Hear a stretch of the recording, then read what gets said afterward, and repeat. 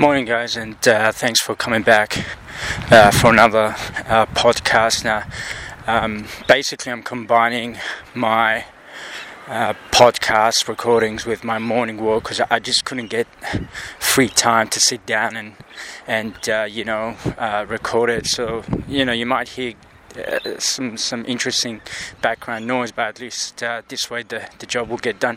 All right, so today we're going to talk about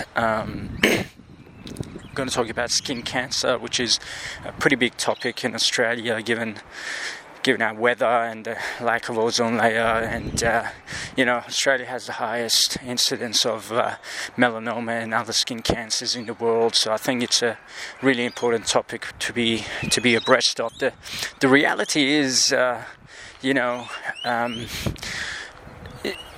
basically, there's not a whole lot of awareness out there, and the availability of sunscreens, SPF 30 plus and 50 plus, add a little bit of false, a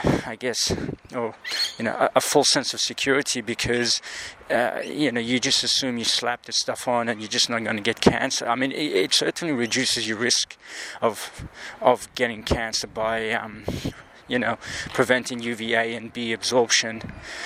But at the end of the day, it's all about minimization of risk, but the risk is still there. So I guess the main point of this podcast is to just talk about melanoma, what it is, and what to watch out for.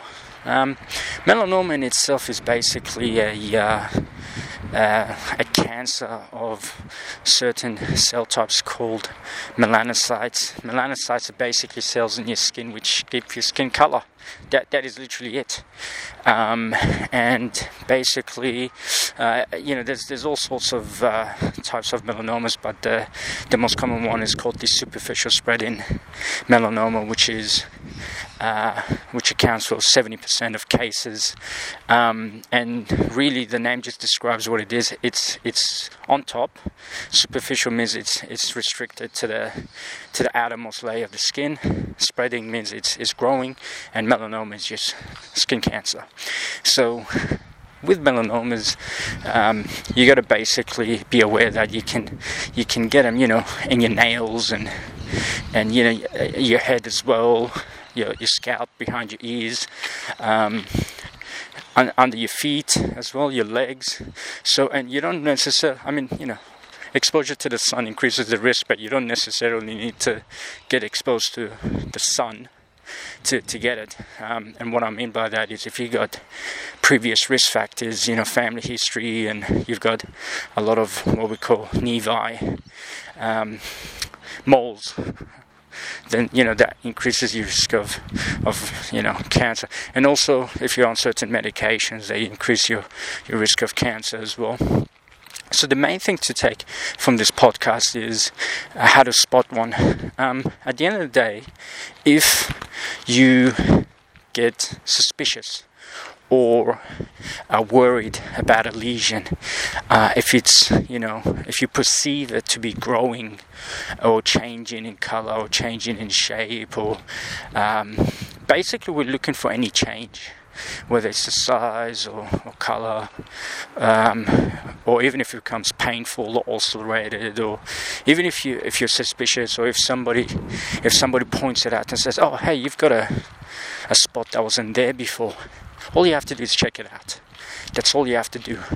I mean, you can probably Google A, B, C, D, E, F, G scoring system, and there's loads and loads of scoring systems. But at the end of the day, if you're suspicious and it's growing in any way, shape or form, get it checked out, because that's the best thing you can do. And obviously go to the right place so they can monitor it with a dermoscope. They can take pictures, and